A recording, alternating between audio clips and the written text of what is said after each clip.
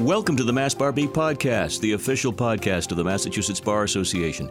Available free to members of the bar as well as the public. We feature lively discussions about important legal developments, interesting stories about MBA members, and helpful practical information about the law that matters to all of us. Hi there, I'm Jordan Rich. Last month, the Massachusetts Bar Association once again presented a series of free and open to the public events celebrating the many benefits of dispute resolution. Well, today I'm very happy to welcome a special guest, Attorney Sarah E. Worley of Sarah E. Worley Conflict Resolution, with offices in Boston and Southeastern. She's also the chair of the MBA's Dispute Resolution section. She's here to talk about restorative justice, what it is, and how it impacts the workplace, school, and more. Well, first of all, welcome. Thanks for joining us today, Sarah. And let's begin with the most obvious question. What are we talking about? What is the definition of restorative justice? So restorative justice is a process. It's a mechanism to address a wrong. And the easiest way to think about it is when people watch Law and Order, they expect that the bad guy gets caught, the system is going to punish the bad guy. Crimes that are committed against the state, and the state prosecutes those crimes. So, although I would never do this, Jordan, if I were to commit a crime against you, and I was arrested for that crime, and I was taken to trial, it would not be Jordan Rich versus Sarah Worley. It would be the Commonwealth of Massachusetts versus Sarah Worley. Right. Because the state acts on your behalf. Mm-hmm. And we call that the punitive justice system. Mm-hmm. So in punitive justice, we ask three questions. We ask, first, what law has been broken? Mm-hmm. Second, we ask, who did it? And third, we ask, what did they deserve as punishment? And those questions are asked on your behalf by the state because they're now standing in your stead as the prosecutors. Right. Restorative justice takes a different view. So in restorative justice, we ask three questions as well. Mm-hmm. The first is, who has been harmed? The second is, what are their needs? And the third is, who has an obligation to repair the harm?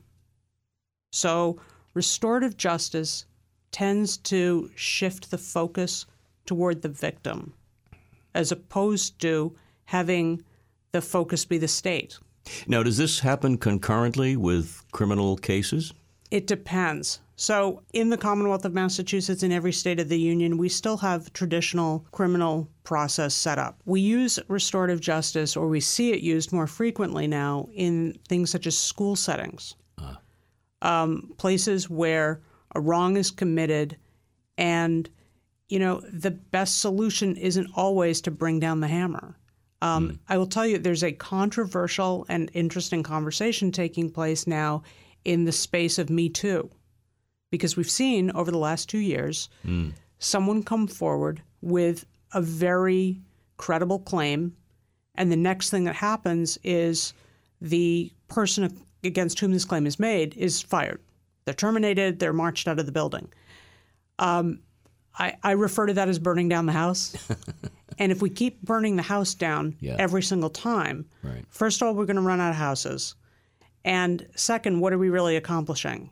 Because once you terminate somebody and you cast them out, first of all, you don't have jurisdiction over them anymore.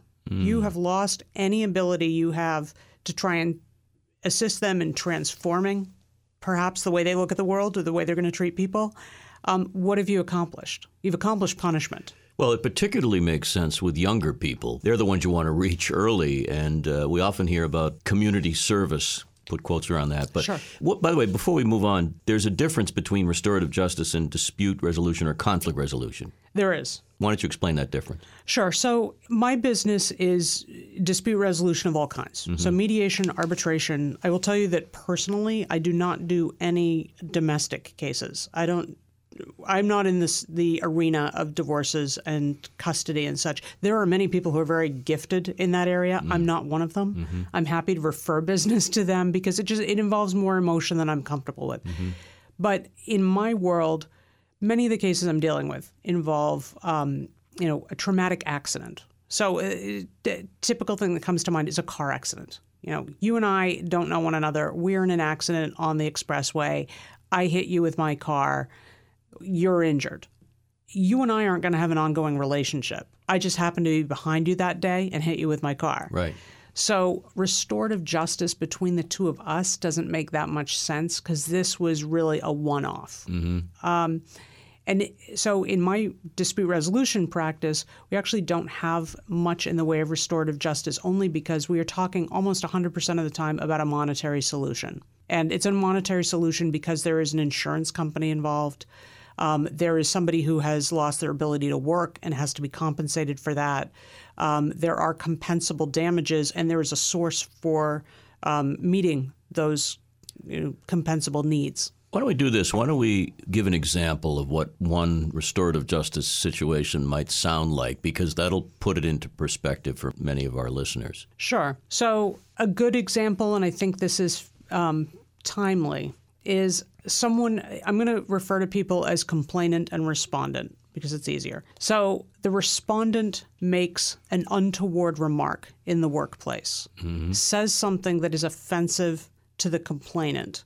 The complainant is understandably and justifiably upset about it and makes a report up the chain about what was said or what was done.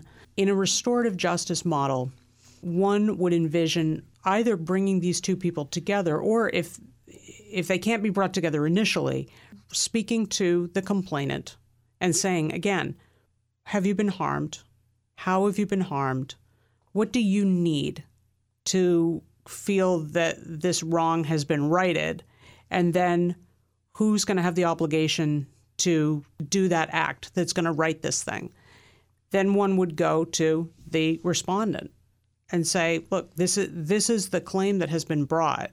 This is what the claimant needs. And I'm going to give you a hypothetical. The claimant needs a sincere apology from you. The claimant needs a commitment from you that you're willing to engage in some sort of training or some sort of reflection, and needs a commitment from you that you're not going to do it again, that your behavior is going to improve. If the respondent thinks to him or herself, gosh, that's humbling, I need to think about it, but this is a far better alternative than me being terminated from my job, that would be a very successful restorative justice That's day. a great example in a company corporate setting. Is it starting to catch on? It is. And, it involves training. And that's where, I have so much respect for people who work in HR because they're dealing with other people's problems all day long. And they kind of get the short end of the stick. They do have a tough job. They have a very tough job because, the best of the best in HR, they are an island in and of themselves. They can't be friends with people because they can't be perceived as having a bias one way or the other.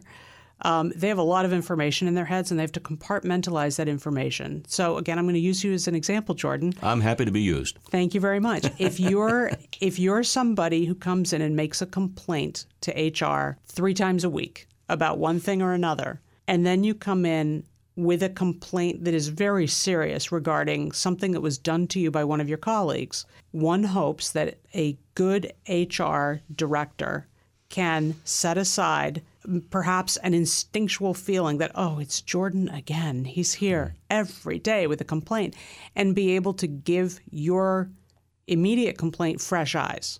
That's a tough job. But again, I think, in a good company, a lot of money is invested in onboarding people. You work hard to try and find the right fit for a job. You bring that person on, you onboard them, you train them. There's a lot of investment in our workers.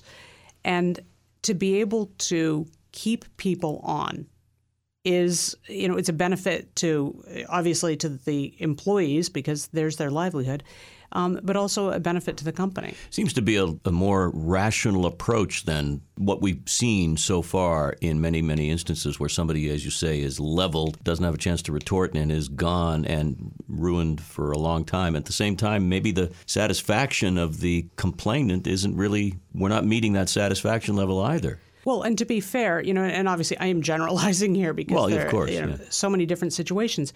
I think sometimes what we see when people are separated from their company, we see someone who might have been approached by HR and HR said, look, this is what you did. This is how it was perceived. Can you please talk to me about an apology, about working with your coworker to right this wrong. And the response may be, I didn't do anything wrong. I have nothing to apologize for. Mm-hmm. There are people who put themselves in a situation where they are not going to be able to participate in restorative justice, or they won't. So much sense in the workplace and in the school environment, because school administrators are dealing with issues every single day. How does it, though, move into the court system, if it does? Are judges considering alternatives that involve restorative justice more and more these days? It depends. Our courts, our state criminal system has a duty to protect the citizenry. Of course. So there are situations, there are circumstances in which it is not appropriate to sort of put the process more into the hands of the victim and the players, because there is, in the court's view, a chance that this perpetrator is going to pose a threat to others. Of course. But I think, again, I have utmost respect for people who work in our court system, because day in and day out, they see people who are in distress, and not just the victims. Our court system is filled with perpetrators who did something stupid and who really regret that they did something stupid, and they wish they could take it back. And restorative justice, when properly managed, and it has to be managed by the court system, obviously, right, gives an opportunity for someone to say, I am so sorry for what I did. I sincerely apologize. I have learned a very important lesson. I will never do this again. I want to do what it is that you feel is going to help you heal or make you whole or whatever. Well, we have judicial discretion. We've always had it. This puts a name to it, though. I've never heard the term before researching our podcast today. I was unaware of it. You are a champion of this, apparently. You like the idea when it's applicable. Is this the kind of thing that needed a name so we could qualify it and quantify it? Probably, because it's an apt name. And to be extremely clear, I did not make this up. No, I know that. I'm just saying, you're. When I say championing it, you're somebody who understands it and thinks it has merit in some places. I do. Mm-hmm. I'm a believer. Yeah. Because I think no matter where you look around us, we live in communities. Our homes are in communities. We work in communities. Everywhere you go, you are shifting from one community to another. And if we cannot learn to live together and to be forgiving of one another's mistakes, but also to accept responsibility for mistakes. Mm-hmm. And I think those two parts are equally difficult. It is very hard for a victim who has been terribly injured, emotionally, financially, physically, to be forgiving. But I have seen people struggle with acknowledging what they did and having the humility to say, I own it, and I want to try and repair it. There are life-changing episodes that occur when it does work. Again, we're talking about human beings here, so everyone is sort of unique to their own situation. But what role do attorneys have? What role does the bar have, if any, in promoting this idea? I think the first task for attorneys is to learn the system, mm-hmm. and to think about it and sort of appreciate it. And we serve our clients. So I do think that there is benefit, once attorneys understand the system, to explain to their clients, look, here's an alternative. This is one way we can address this. And there will be clients who say, I'm not interested. I don't want any part of that. What I want is to file a lawsuit and to follow this thing through, and I want a jury trial, and I want the opportunity to be heard in court. Or I want the district attorney to go after this person as hard as they possibly can, and I want the most severe sentence a judge can possibly hand down. And those are perfectly fine options. The thing that is attractive to me and that I think about a lot with respect to restorative justice is in both of those scenarios, the victim has really handed over control of the process to somebody else. So in the spirit of full disclosure, Jordan, before I started mediation work, I was an insurance defense attorney, and I tried a lot of cases. So I tried cases on behalf of Stop & Shop, Home Depot, and Bradley's. And trial after trial, it was go in, I see the plaintiff. I had deposed the plaintiff. I knew the plaintiff pretty well at that point, and my job was to make sure I got a defense verdict. And in situations where I would try on behalf of my clients to settle the case ahead of time, I would say to the plaintiff through their attorney, look, my client's willing to make you an offer. If you accept that offer, then you have decided that this case is going to settle, and you've decided that you will accept what we are offering. You have control of this process for this moment in time. If you don't accept it, when we try this case, essentially I have control of this process because I will try this case. I will try it really well, and the likelihood is there's going to be a defense verdict. And I'm going to sound like a softie, but it kind of broke my heart a couple of times to take a defense verdict, which my client was thrilled with, and to look across the room and see the person who'd been injured, and they were devastated because this case, from the moment of the opening statement, this case was not in their control. When they were on the stand testifying, their attorney asked them questions that they answered. I asked them questions, and the only answers they could give to my questions were yes or no. So I had total control of them. You obviously did, right? And then the case goes to the jury. Yeah. And so, 10 to 12, 12 to 14 total strangers are now going to decide this case for them. And in a criminal setting, it's essentially the same thing. Well, you said it at the beginning of our chat about the three elements. They're different, very much so, than the punitive ones, the restorative ones. Let's just repeat what those are again, because this is the key element of this concept. It's you, the individual, have more control as to your fate and the fate of the wrongdoer, in a sense. Repeat those, right, if you will. Sure. So, and I'm going to line them up. So, in punitive justice, question number one is, what laws have been broken? The parallel. In restorative justice, we ask, who has been harmed? Mm-hmm.